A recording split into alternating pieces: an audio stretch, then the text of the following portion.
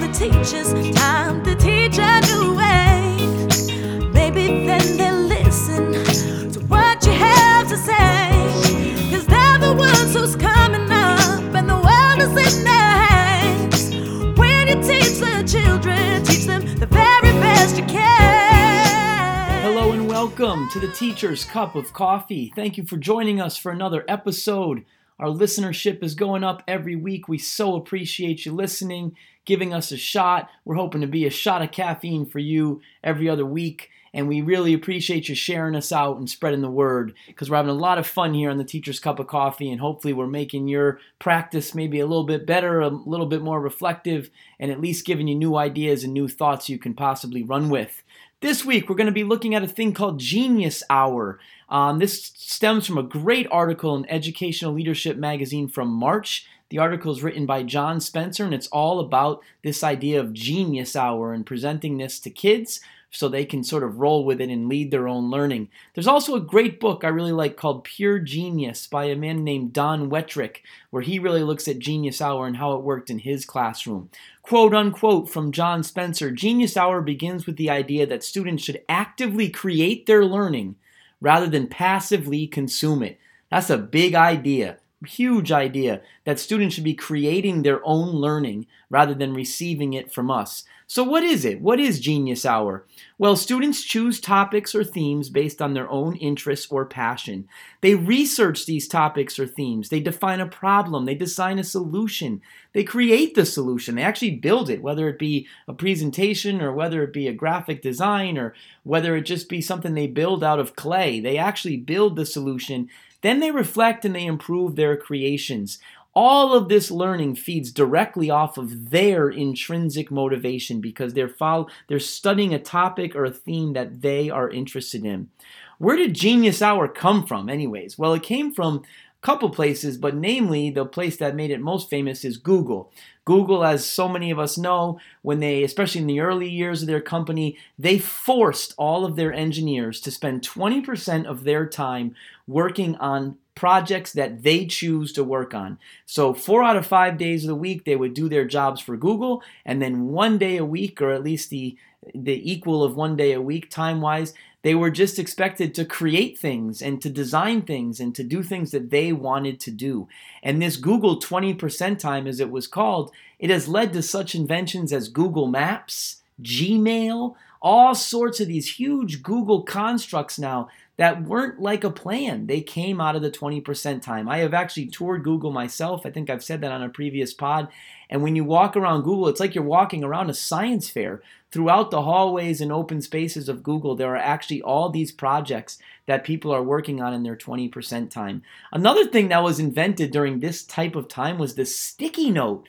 Imagine that. The company 3M, they gave their employees, they said, we need some new ideas. Take some time, just come up with some new ideas. Don't have to propose them to us or anything. Just think and do things. And the sticky note actually came out of that time and was invented due to such a thing as Genius Hour. And to be honest, this type of thinking is what students need in the real world more than anything else. Genius Hour depends on design thinking, as John Spencer says, design thinking. Students follow their curiosity, create something, test it, improve it, test it, then present it to others. This design thinking, that's what the world calls for now. We don't regurgitate anymore. We create based on problem solving, we design things, we improve them, and we show them to others. John Spencer provides a great acronym, a great idea for sort of how to lead this. Because, even though it's open-ended time for students fit into their school day, there has to be a structure and sort of a process that they go through. And he came up with the launch cycle, Launch cycle. L stands for look, listen, and learn. A stands for ask tons of questions. U, understand the process or problem. N, navigate ideas. C, create a prototype. And H, highlight and fix. Let's go through those a little bit slower. First, the L, look, listen, and learn. Got to ask students, if you could learn about anything, what would it be? What do you care about? What problem would you like to solve? That is the first step. Look, listen and learn. Let students come up with their own topic, their own theme, their own problem, and they define it so that they then lead the learning into it. Step 2 is the A, ask tons of questions. We want students to be just asking all sorts of questions about whatever topic they're going to research. But sometimes they need our help to get going. So a teacher during the ask tons of questions step might provide some question starters to get students going, might give them some sort of formats for how to be asking questions, but we want to encourage students to ask questions about their topic to then drive their learning. The U stands for understand the process or problem. This is when students begin to research. This is when they collect data. This is when they might do interviews. Whatever they can do to really delve into that topic or theme, they need to understand the process or the problem. And that means diving into it, researching, learning about it, collecting data if that would help, so that they really can start to really identify the problem that they're going to try and solve. The N, navigate ideas. Now they've thought about their topic or theme. They've asked questions about it. They've researched it, they've looked into it, they've collected information, and when it's time to navigate ideas, this is when they're brainstorming their ideas. They might work, well, they certainly should work with others to fine-tune their ideas, not just with others that are doing the same project as them, but even running their ideas off other students in class are doing totally other things just to get their feedback. Eventually, they decide which idea they think will work best. Then they map out their concrete plans for going from idea to actually having a prototype. All of this comes through navigating their ideas. The next step is to create a prototype. This can feel chaotic, but as John Spencer says, but it won't feel out of control.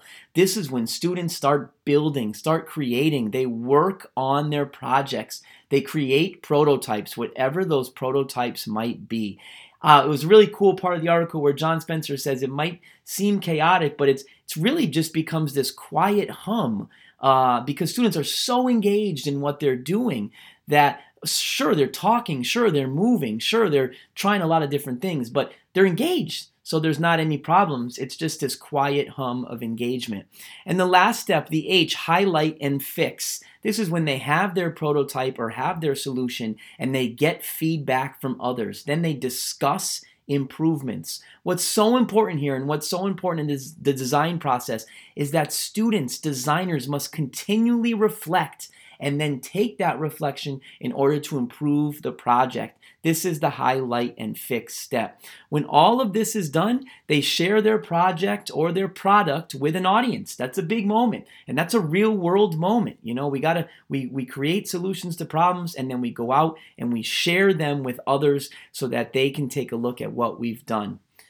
It's a lot to think about. I realize Genius Hour is not easy, up front at least, but the teachers that have dived into this, they swear by it after they get going because they just feel like they see whole different types of learners in their classes. So let's talk about when. When could we do this? Well, a lot of us are just diving in or just in the middle of state testing.